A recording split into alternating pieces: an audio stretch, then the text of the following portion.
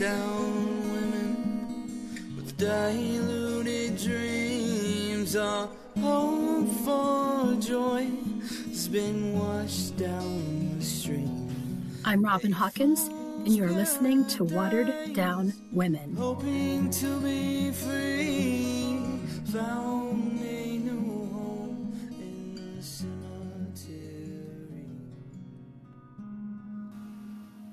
There's an idiom that most of us heard during childhood, which is the familiar warning, curiosity killed the cat. And it's used to alert us about the danger that comes from poking one's nose into other people's business, or to suggest that if we become too inquisitive, it might cause us harm.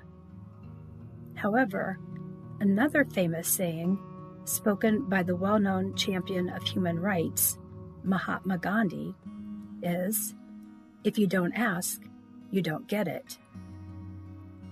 Gandhi, who was a proponent for nonviolent resistance and who inspired civil rights movements across the world, was also a strong advocate for women's rights. Keep in mind that he took the stand in 1927 in India, where its Hindu faith offers a spiritual basis for the legitimization of women's inferior status to men. According to the Sociology Guide for Students, one important point for understanding the value structure in Indian society is to understand the dual concept of the female in Hindu philosophy.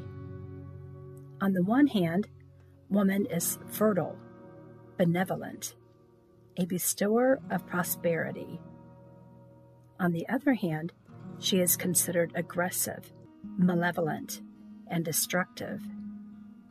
So imagine that in this era, and with this cultural mindset, Gandhi proclaimed, "The movement is essentially a movement for freedom of the women. The full freedom of India will be an impossibility unless your daughters stand side by side with your sons in the battle for freedom.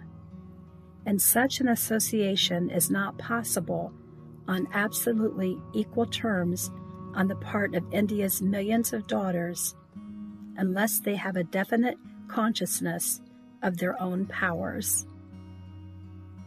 He often used the legends of the Hindu goddess Sita to expound women's innate strength, autonomy, and lioness spirit, whose moral compass can make any demon as helpless as a goat. Despite Gandhi's courageous efforts to empower women, the Hindu woman is still viewed as a helpmate to her husband, and her primary role is to give birth to and take care of his children. In 2018, India ranked number 1 among the most dangerous countries for women, and the United States ranked number 10. The criteria used to establish this determination was based upon health care, discrimination, cultural traditions, sexual and non-sexual violence, and human trafficking. In today's America, March has now been proclaimed as Women's History Month, and March 8th, 2021, has been designated as International Women's Day. And the WhiteHouse.gov website proclaims, "During Women's History Month, let us honor the accomplished and visionary women who have helped build our country, including those whose contributions have not been adequately recognized and celebrated. And let us pay tribute to the trailblazers from the recent and distant past for daring to envision a future for which no past precedent existed, and for building a nation of endless possibilities for all of its women and girls." But for now, let's take a close look at the women of Richland County, Ohio. What is their reality?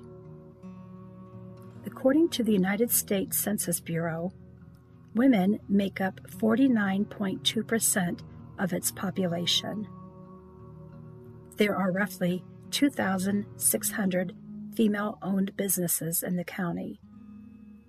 In regards to income, men earn 1.35 times more than women, and females ages 25 to 34 represent the largest demographic living in poverty, and females aged 18 to 24 represent the second largest demographic. However, in regards to degrees earned from institutions of higher learning, women outnumbered men nearly 2 to 1. This last statistic offers hope that as women continue to pursue higher education at higher levels than men, they could eventually out-earn men in income and possibly in business ownership.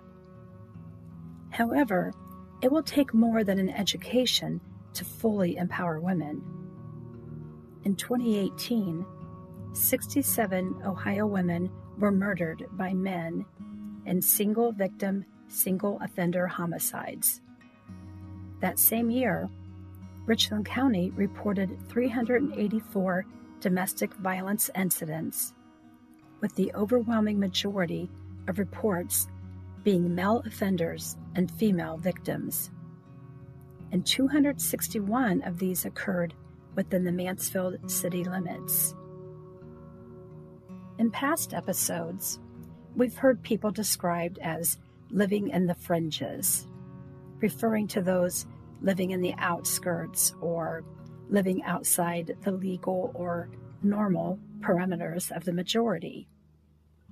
But in this season, we'll discuss those who are viewed as marginal, and we'll use the sociological definition of this word, which refers to those who are marked by their contact with disparate or different cultures, and attributing some of the traits or values common to that particular culture. Typically, marginalized groups or individuals experience discrimination or exclusion because of unequal power relationships. Historically, women in general have been considered as less thans, less intelligent, less able, less qualified, less significant, and some women in particular are deemed less important, less appropriate, less attractive, and less valuable. The first group pertains to all women who reside under the glass ceiling, and the latter group typically includes unwed mothers, especially if they have multiple children, uneducated females, unemployed or underemployed, and other characteristics that might deem them undesirable, such as their weight, physical appearance, those who have had multiple sexual partners, those with a mental illness, or those with a lower functioning level. Some believe that societies need a marginalized group in order to allow success for the other group, and they successfully create a socially excluded group by intentionally preventing the marginalized from having certain access and certain opportunities. Among school-aged females, it might be as subtle as denying them a role in the school play, denying them a spot on the cheer team, or refusing club membership to a particular individual. In adulthood, it takes on a different form, perhaps by denying them access to housing in a particular neighborhood, refusing to consider that individual for a particular job. And something that might appear less harmful but is equally demeaning and hurtful is the act of treating her as insignificant. This type of treatment often leads to creating a sort of self-fulfilling prophecy, in which an originally false expectation leads to confirming itself. It basically means that one person's expectations of another person will result in that person behaving in ways that confirms those expectations.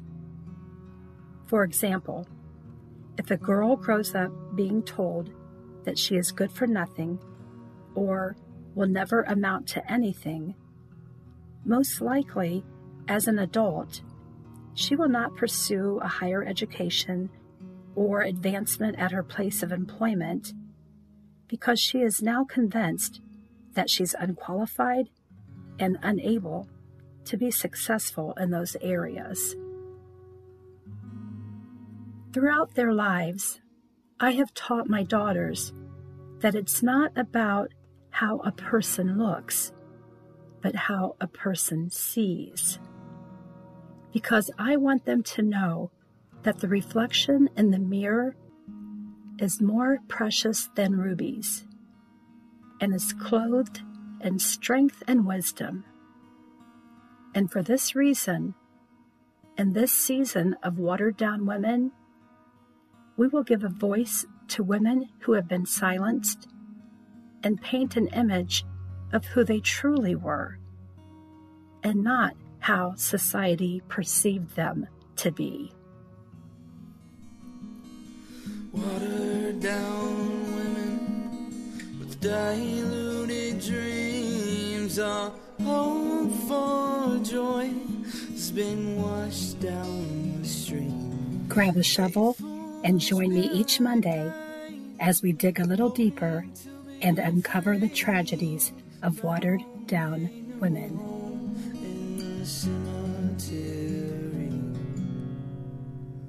weekend in life, while searching for love, no pain in this world, with no help from above.